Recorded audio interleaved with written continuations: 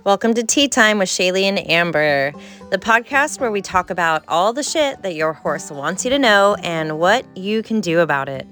Amber is a horse trainer and a personal results coach, certified in Theta and Semitic breathwork. Shaylee is an animal communicator who also teaches communication. Both knowledge seekers with the intention of sharing that knowledge and hoping that we can encourage the listeners to do the same. Welcome to today's guest episode with Alexa Linton. Alexa is the founder of the Whole Horse podcast, an author, an osteopath, an animal intuitive, kinesiologist, and a lifetime student. And dare we say, a total self-proclaimed nerd for all things horse. And we are totally here for that. We hope you enjoy this conversation as much as we did. Alexa has an apprenticeship program and several other online programs that we will be sure to link in the show notes. All right, let's go.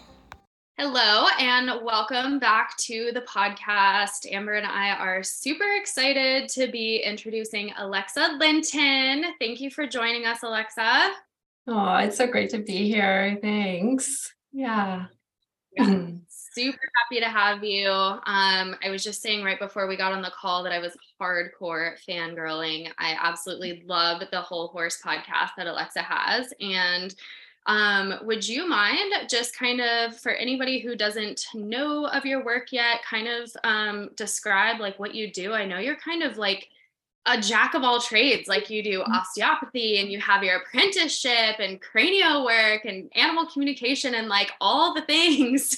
So yeah, can you just tell us a little bit about like your journey? Yeah, I will try to keep it in a slight nutshell. I think the general overview is that I'm very much addicted to learning. So right out of high school, I went and became a kinesiologist and then decided to pursue my passion, I became an equine sport therapist. And then I got like super interested in energy medicine. And then that's when I started doing more of my animal communication and energy work piece. And then had sort of been like having this inkling of, wanting to get back into working with manual therapy. And I'm just so geeky, like I just can't help myself. And so the osteopathy started sort of like coming in different ways. My sister had a really great experience with it, and I'd had a couple of amazing sessions. And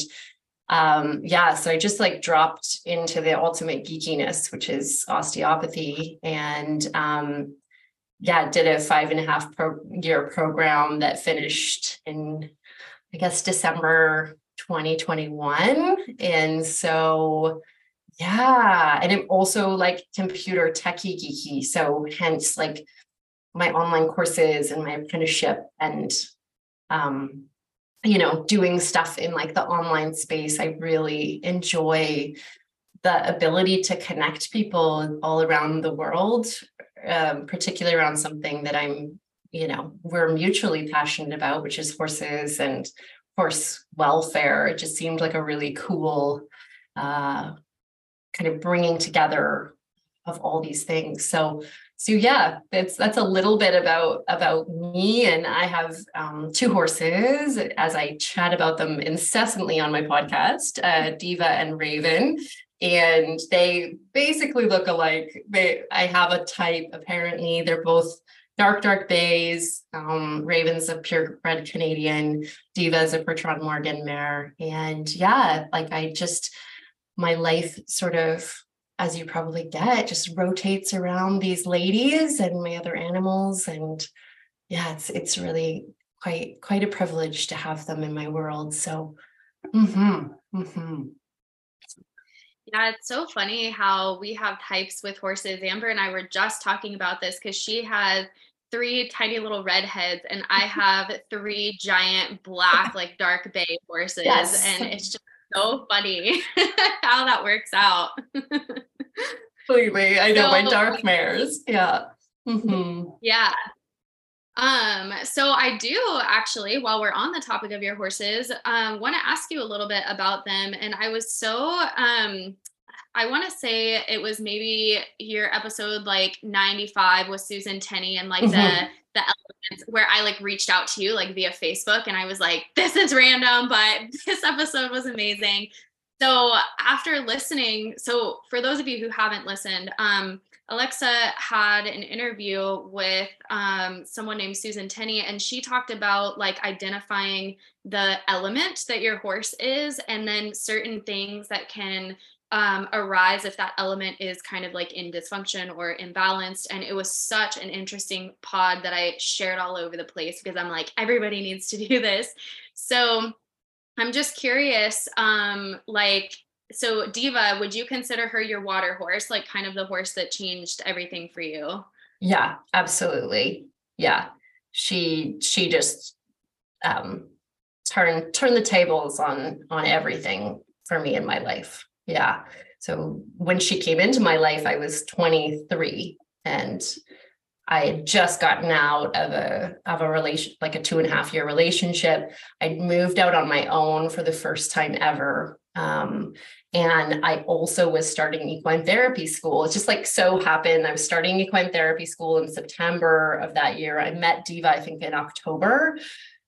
I was leasing a horse at a barn, and the Diva's human just happened to move all her training horses to the barn. And, you know, as life does, she just was in the same sphere. And it just like so happened that we met, and I rode her.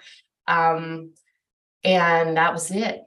That was fate. And so there was all these pieces kind of occurring. I was also, of course, at the beginning of my spiritual journey. So this was like right at the seeding time of realizing that, oh, there's a lot more to me than I have ever, contemplated.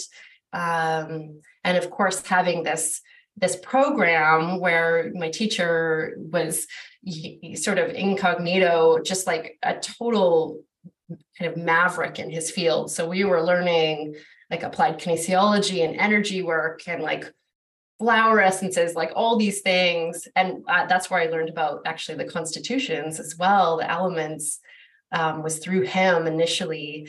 And so he was opening up my eyes to these other worlds. And then with Diva, our interface, it was very challenging, our interface, because, I think most of us have had that experience when we have, as horse people, a horse that comes into our life, like especially a water horse.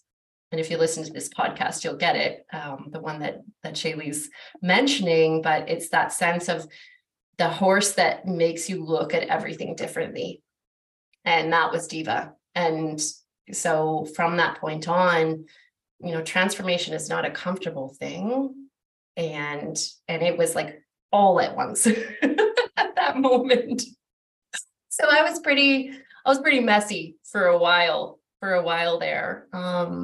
But looking back, it's like, wow, that was just so incredible to have those kind of teachers all sort of collide in the same moment in my life, and start to open up these other worlds for me, these other ways of seeing things. Yeah, I was pretty blessed, I'd say.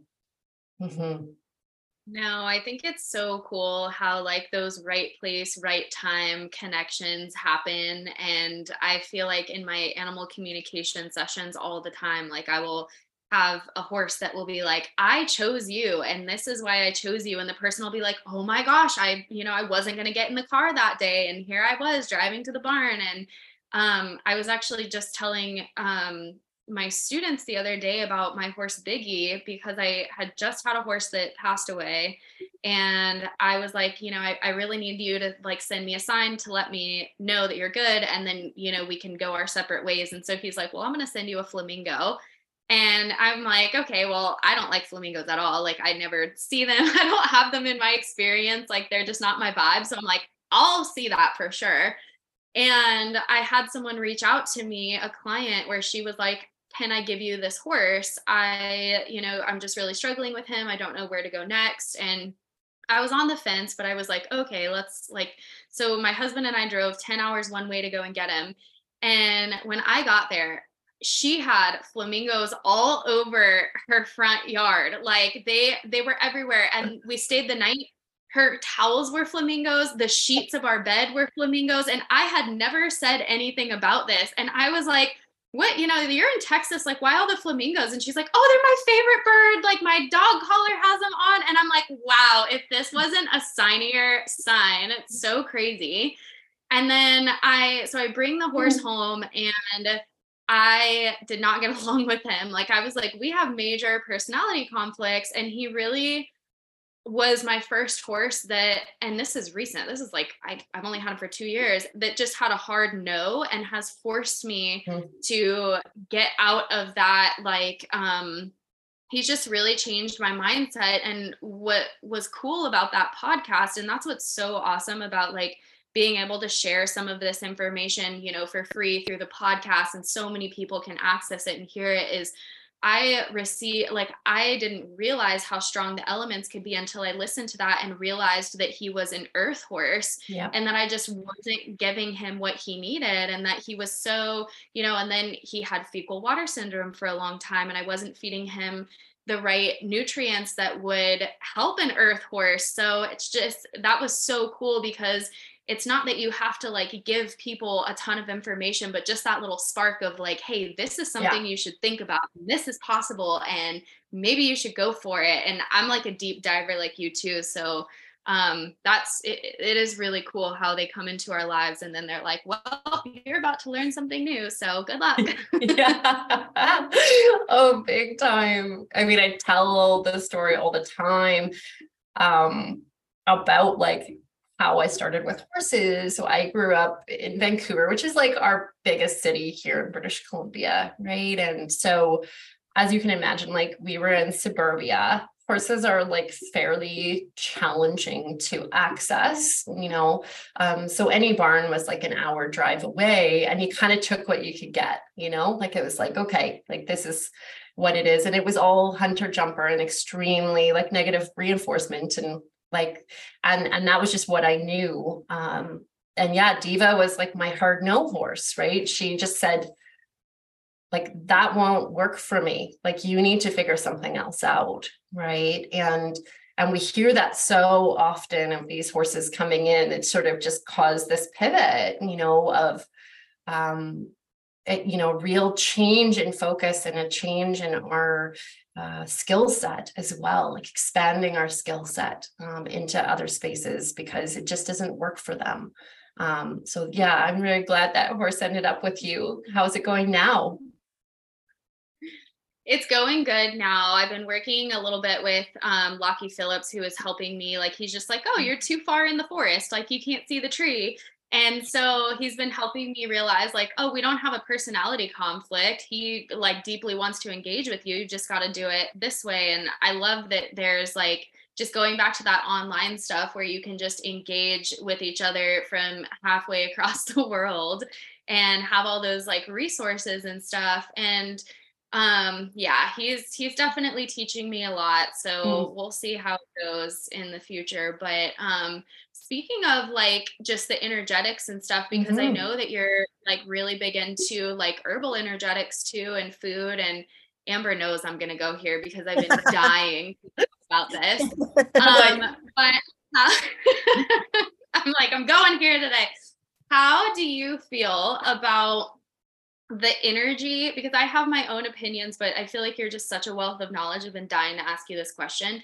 How do you feel about like the energy that goes into food, like as we're preparing it? So not only like finding, because I just think about all the horses I talk to that like talk about all the supplements and the stuff that they're on. And not only is some of it not aligned with their bodies and what they need, but it's almost like the energy that goes into making the food is not thoughtful, if that makes sense. And I'm just curious, like, because I feel like I set the intention when I make my horse's food that like this herb that I'm putting in is going to do a certain thing. And maybe even it's just the knowledge behind knowing what the ingredients are and what they do for the body. Like that's a piece too. But do you feel that there's an energetic portion that goes like beyond that?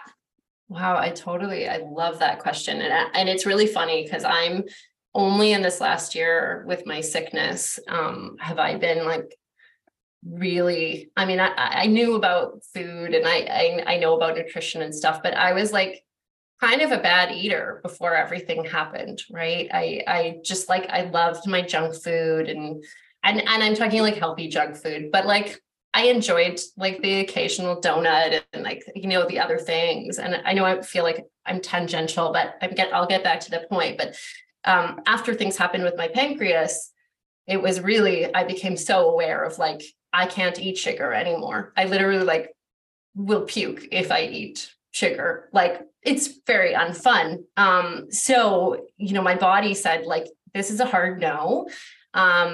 And I think most bodies don't do that, but because of my my situation with my pancreas and things, it's like, it's quite like, my body's quite like communicative about what I'm needing. But it really helped me to realize like, okay, everything that goes into my body has a purpose and a reason, and that like to put the good things in for me and to yeah, be aware of I think with horses, one of the things that we have to be aware of, and this is really interesting.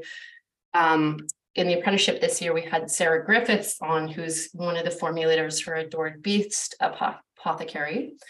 She talked a lot about like all the glyphosates in equine feed. And it's the same with people as well, with, you know, non-organic vegetables and things. These are things that we have to be aware of. But it really brought it home of realizing, yeah, everything that we feed our horses, it may not just be that thing. There might be additional stuff going on that we need to be aware of, right? For example, beet pulp is sprayed a lot because of its need, you know, the need for it to be pest free or whatever, you know, in order to be consumed or not consumed, but to be processed. And so that's been a really interesting awareness to me, is, you know, all these things that we might use as a base or, you know, might use as an additive or a feed or even a hay for our horses.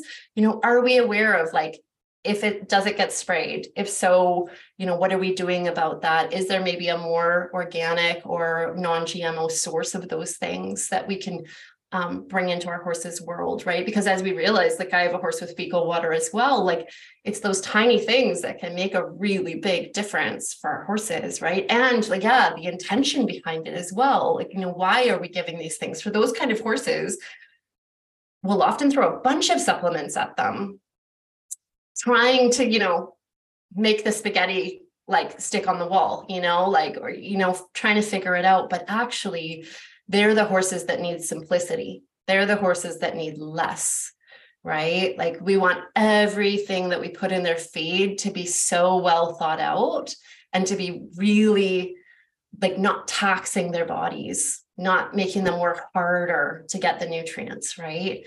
And I think that's a part of what you're talking about too, is like everything is with care, you know, when you put it in their feed, it's like, okay, I know why this is here. I mean, I will muscle test literally like once a week to make sure everything needs to go in the feed that I've been putting in, because stuff will change. It'll shift. It's like, okay, today she doesn't need that, or she needs this only, you know, once every few days, or maybe the level of minerals that she needs is a little bit less. So there's this felt sense that comes into the body of that. You know, what is needed in there. That's the best possible thing for each of them. And my girls have completely different supplements. Like I test for each one, and they have completely different things given the time of year and what they're wanting and needing and what they like.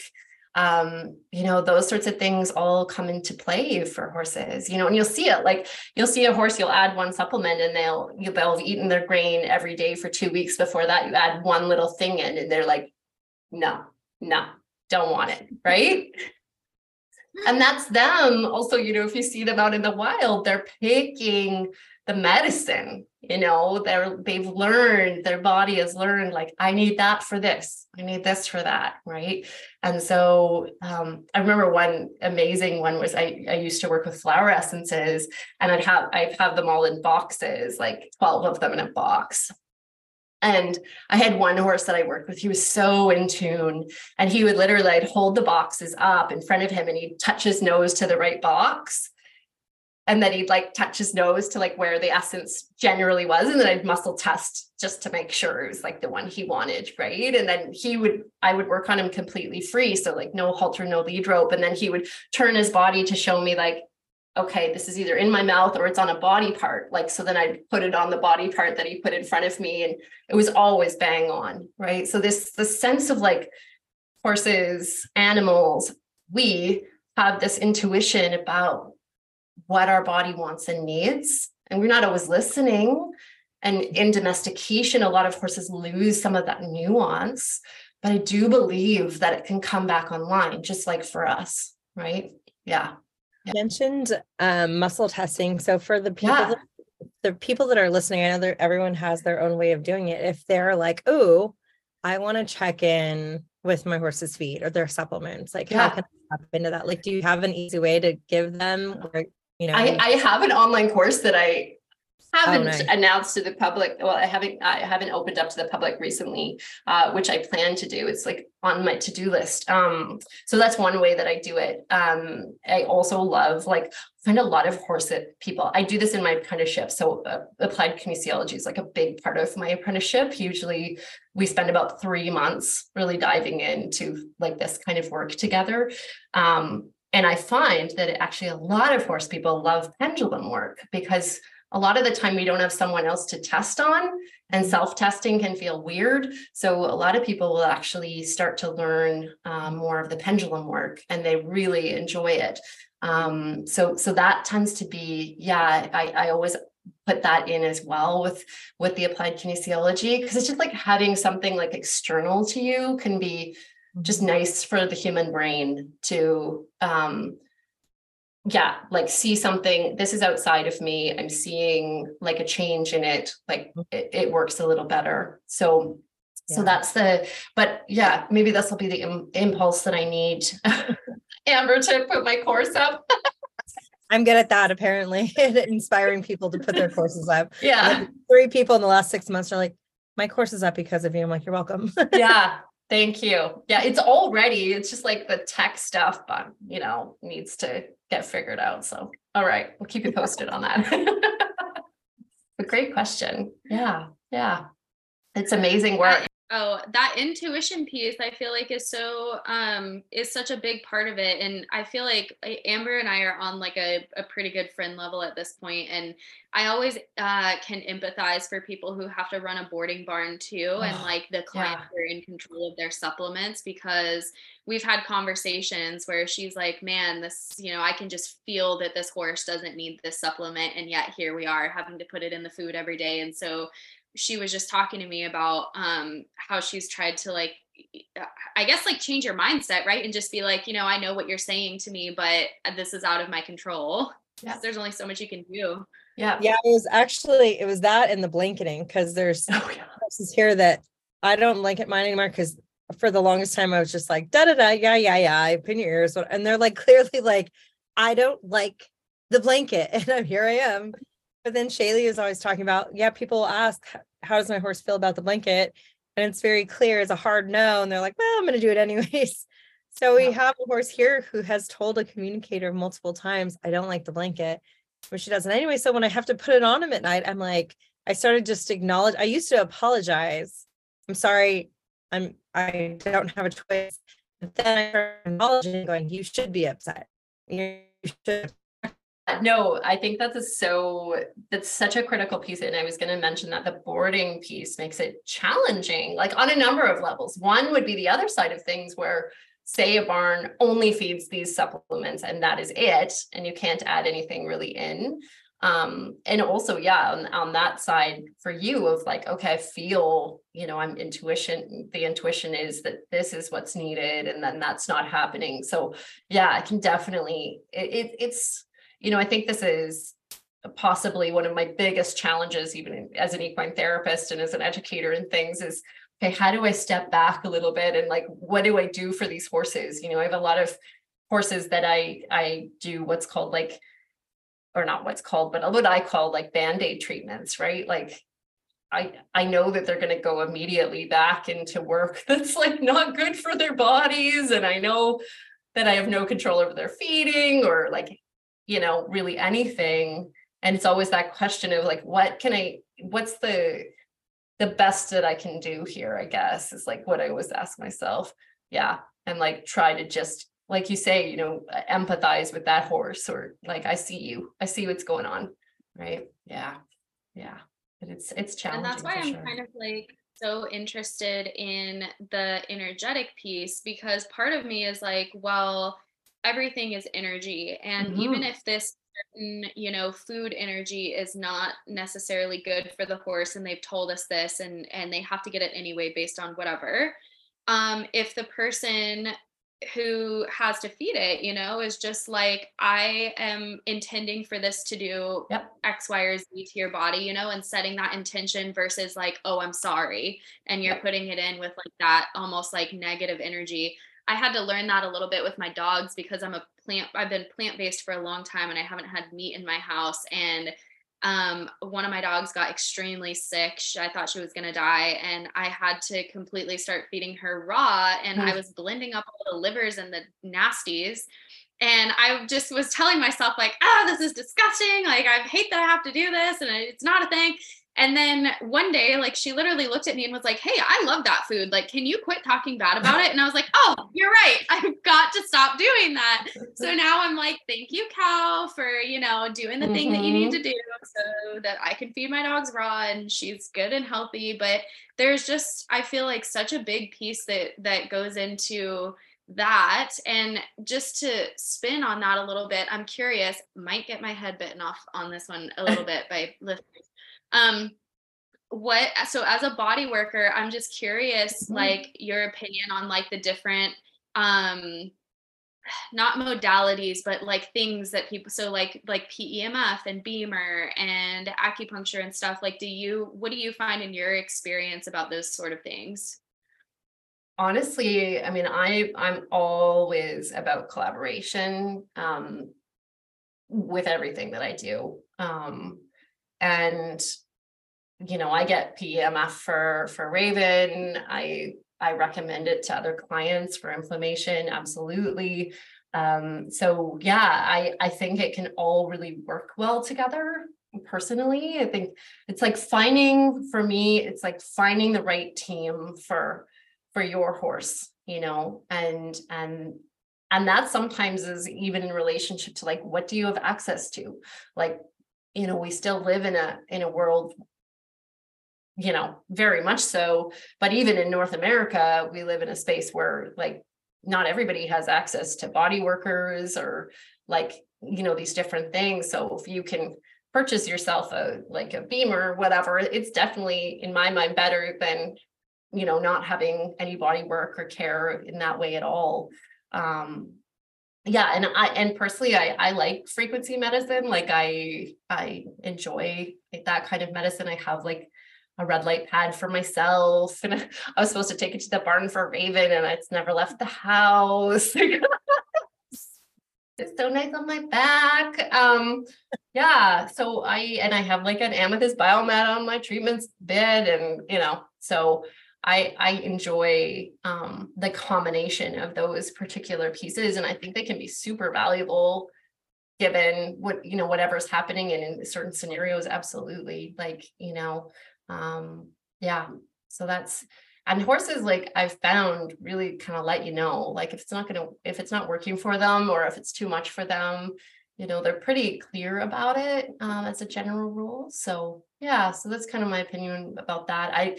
I don't have any, like, I have colleagues that go out with like all their gear, and stuff, but I'm pretty, like, as a body worker, I guess, how do I say, I'm kind of lazy. No, that's not it. But like, like my friend Elise, like, she assesses for like an hour and a bit every horse, like legs and all these things. And I wish I was that person. But my back is like, no, that's not how you're going to treat. So I treat without picking up legs a lot. And I do a lot, my teacher, Dave Collins, his thing was using applied kinesiology in conjunction with priority testing with body work. And I still use that to this day. I really stand and listen and ask the body, where do my hands need to go, and how can I, where can they support most and in what way? And yeah, that's how I treat. I mean, obviously lots of new and different tools have come in over time. And now with the lens of the osteopathy, I treat a little differently, but I still kind of, come from that space of, really wanting to listen to the order and the way that horse is sharing what they're wanting to be worked with. Yeah. Yeah, it's really cool how there's so many things available. I feel a little bit conflicted when it comes to things like that, just based on my experience as a communicator. It's interesting how I will know. So like with the PMF, for example, like I will know if someone just goes and scans the entire body versus leaves it in one spot, because there's something about, listening to the horse. And I guess that's the piece that's really important too, is like finding not only the modality that works for them, but like the practitioner that understands how to hear them, because they will have, maybe the equipment could be beneficial, but if you have a horse that needs it in a certain area and that person just goes off of base, what they learned or what they know rather than listening to the horse, then it's, not as effective. Yeah. And I think a lot of practitioners, I mean, I get treating by route as well. I do that a little bit with my human osteopathy because that's how we learn the work. I also think that as someone grows as a practitioner, there's more spaciousness for the interface between what we've been taught, like you go from here to here to here to here, to interface more with, what is coming up through the uniqueness of that horse's needs and body and way of being, right? And that comes often with practice of like, putting your hands on hundreds, thousands of horses and just, okay, what does that look like to be in that sweet spot, in between those spaces where I'm not feeling constricted or restricted by this pattern of the way that I think I need to do things. And I can start to have this like co-creation of a session, so to speak. Yeah. Mm-hmm. Yeah. And I think that's what I've learned a little bit about like the Beamer blanket, for example, is that you lose that piece. And so when I talk to horses, it seems that it has been recommended, I guess, to owners to just do like the longest time frame. So they'll show me, like, I actually have never used a Beamer blanket, but I know now that it has 3 levels. And because the horses will say like, I need this first one or this second one, and they very rarely choose the third. And it seems to me like with massage pads and Beamers and stuff like that, that little piece of like, oh, I'm starting to get a little bit overloaded or whatever, can be a little bit missed. So, and not that it's, that the blanket can't be effective, but maybe just mindful Beamering with horses. Well, and it's different, right? If you're treating doing Beamer or PEMF on a person, you're getting constant verbal feedback about what's occurring in the system. And like, for example, for me, I am so sensitive that she literally has to like reroute her cords. She can't actually keep the machine like on its like regular setting because I can't even deal with the lowest setting of the regular setting. So she has to like do this fendangling so that it is like less than that, and that I can handle. So absolutely, I could see that, for most horses, why they would ask for these like lower settings, because, if that the pulse is too strong, it's really overwhelming, especially for those that are sensitive. Absolutely. Like I felt that when it was like really strong, I'm like, okay, I can't sit here. is not going to work for me. So yeah, I can completely see that. And it's a good conversation to have, right? I think for each horse, it's going to be a little different. And it becomes even more imperative to be watching for, ears, eyes, tail, like pain signals, like what's going on in that horse. And, are they able to unwind? And not because of shutdown and kind of learned helplessness, but like actually receive the work and the frequency. So yeah, great question. Mm-hmm.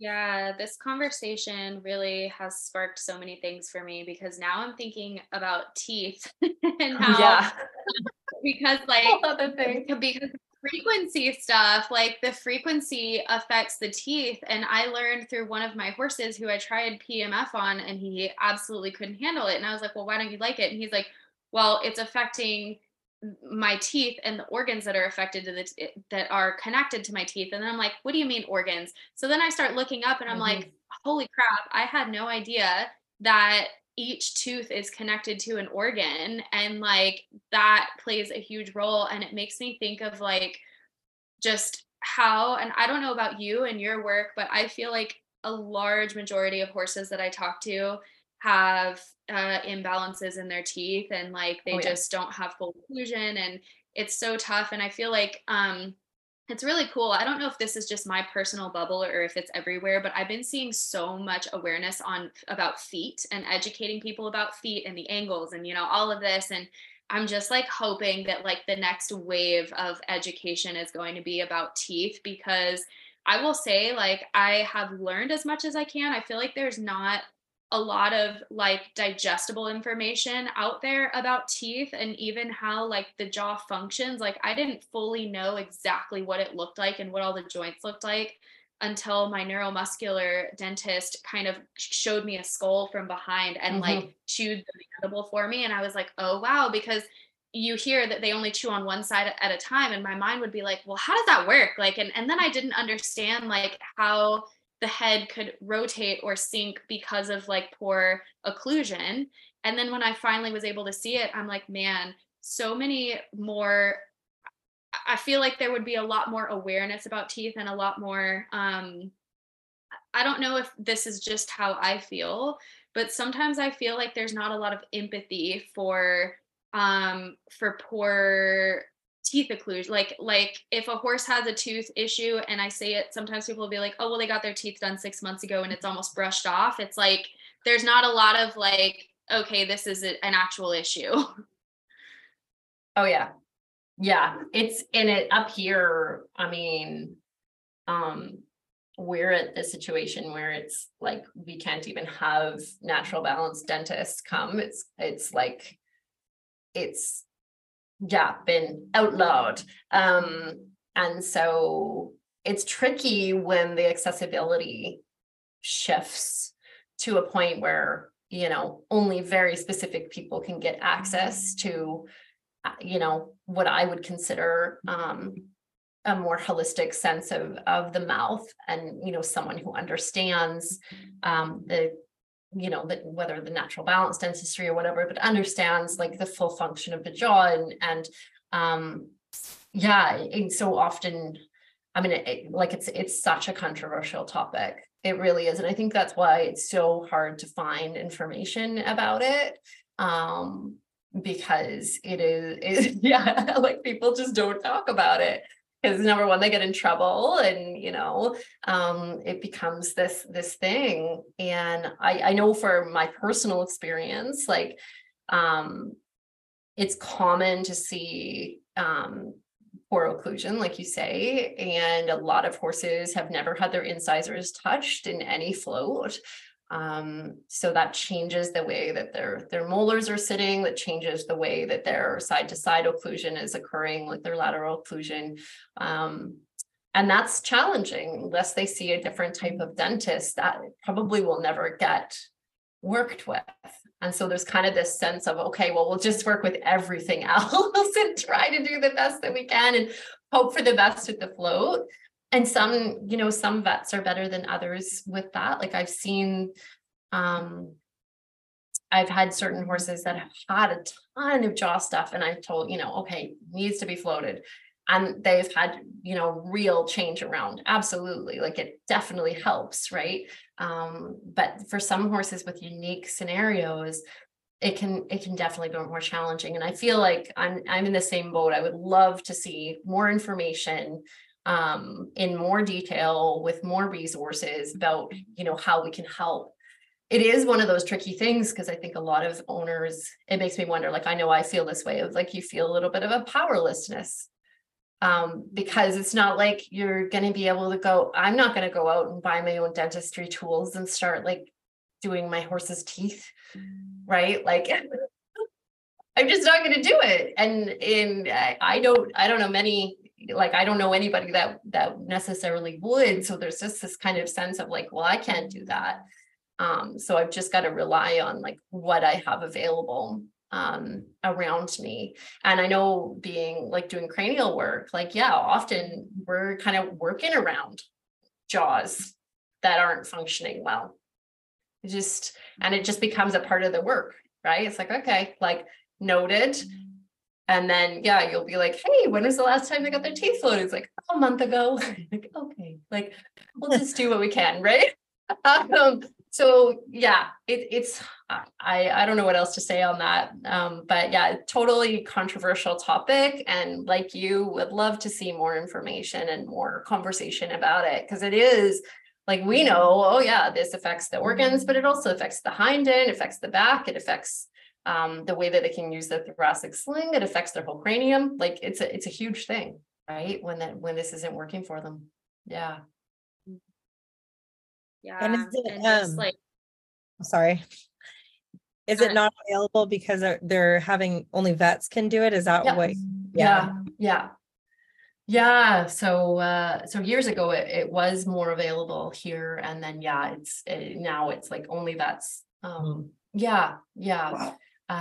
Which is fine in a lot of circumstances, but it can be more challenging in unique circumstances because typically they're not using hand tools, using power floats, right? It's just a different level of nuance typically, right?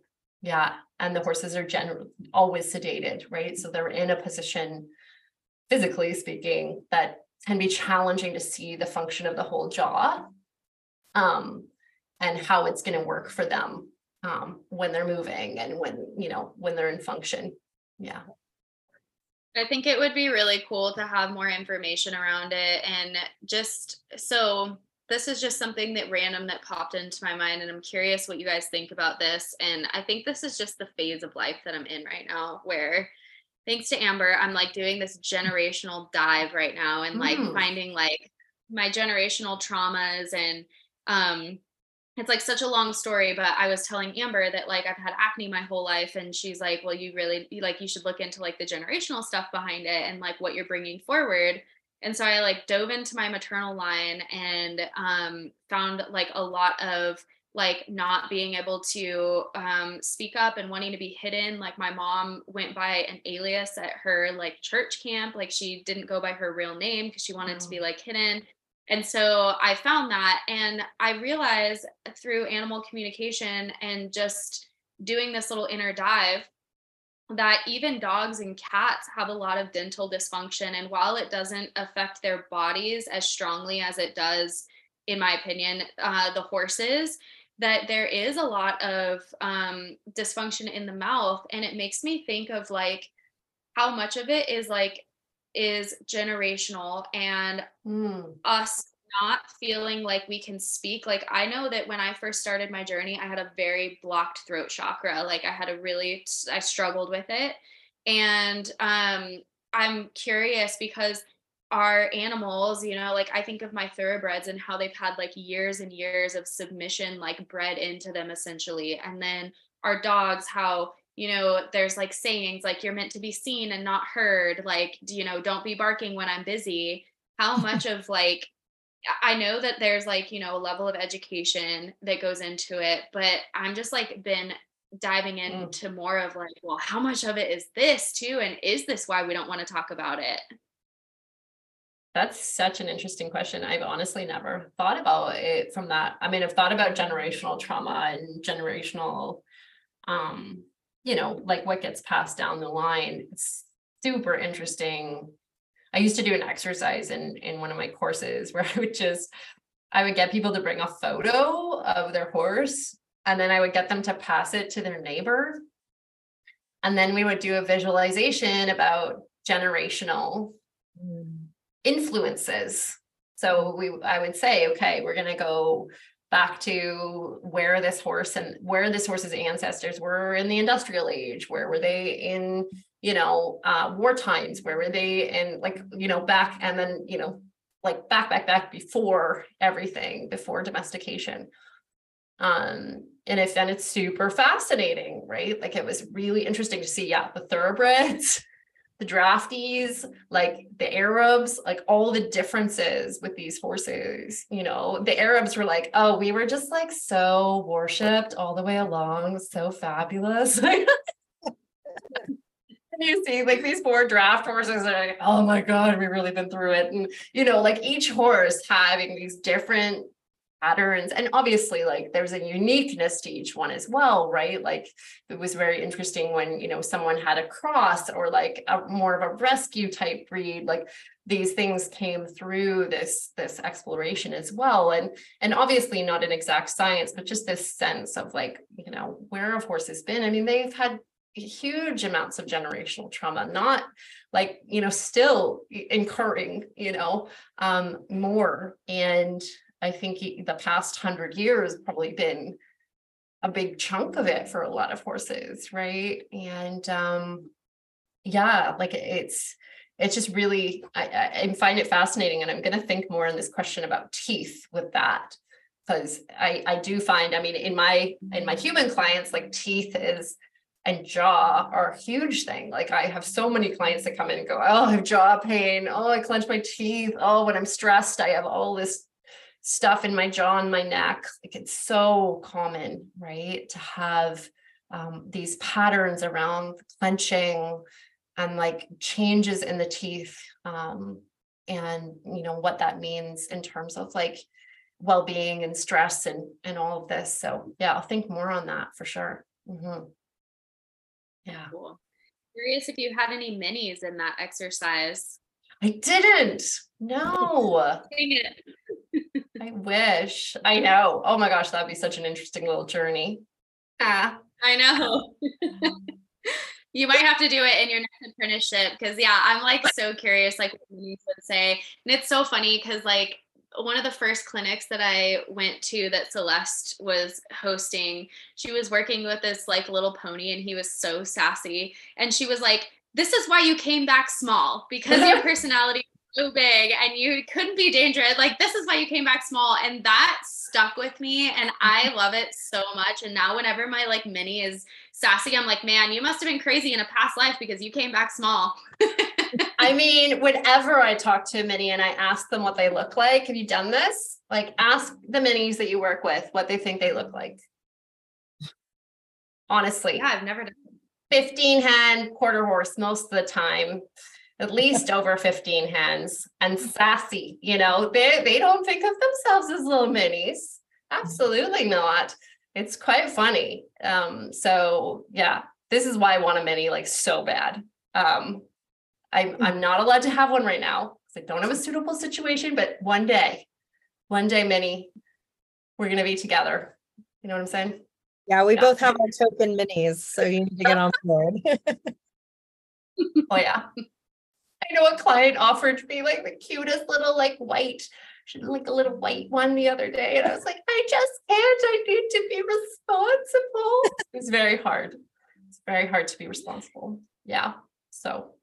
Well, the thing about having a mini is that it can't match your other herd. So it's got to be like the 3 chestnuts and a off-colored mini, my 3 black horses, and a Palomino mini. So you have to get one that like, totally doesn't match. Well, that's what I thought. Like, I was like, she's white. It's a sign. But I asked her about it, the mini. I asked her about it. She's like, no, I don't want to come to you. She's like, I love where I'm at. I'm like, okay, fair. You're not my mini. That's cool. I'm really glad we had this conversation. That's awesome. Yeah, it's not time, not yet. Yeah, I'll keep you posted though someday. Don't worry, it'll be all over my Insta. Yeah. Wow, what a fun conversation. Totally. Yeah, it's great to meet you both. I was saying before the podcast that I get to meet both these amazing ladies in June, like So in excited. person. Real life. I've actually never met, me and Shaylee have never met in real life either, which is so bizarre because I feel like we've known each other our entire lives. People are like, you guys have never met? Like, no, I haven't met her, but I hadn't met Celeste until a couple months ago, and it was just like, oh, hi. And it's like, people are like, you guys have never met? We're like holding on to each other. No, I've never met. Amazing. So funny. I love that. Well, thank Yay. you so much for joining us today. We had so much fun. If people want to dive deeper into your work and your classes and your apprenticeship and stuff, like where can they find you? Yeah, so you can go to my website, which is alexalinton.com, and most things are there. I am in the process of needing to create a new website, everybody, so be patient with me. I've literally got like so many comments and things on there, like, you know, spammy comments that I can't get into my back end at the moment. So I'm taking it as a sign. But for right now, all the information is there that you will need. And yeah, apprenticeship starts every year in September because I feel like that's like, you know, the learning month. That's when you start school. That's just how my brain works. So it's 6 months, September to March, and I usually launch that so you can keep your eyes open in July. And yeah, everything else is there with cranial programs and things. There's links there. And if you're on Vancouver Island, you can come and see me for osteo. Because, you know, that's really fun. Yeah, there you go. And yeah, you can always email me, alexa@alexalinton.com. And I'm on Instagram at Alexa Linton. Easy. And you have your podcast. And I have my podcast. So you can listen to that on Spotify or iTunes. It's called the Whole Horse Podcast. Yeah. Totally. Oh, thank you so much. It was so fun. Oh, absolutely. This has been great. You're very welcome.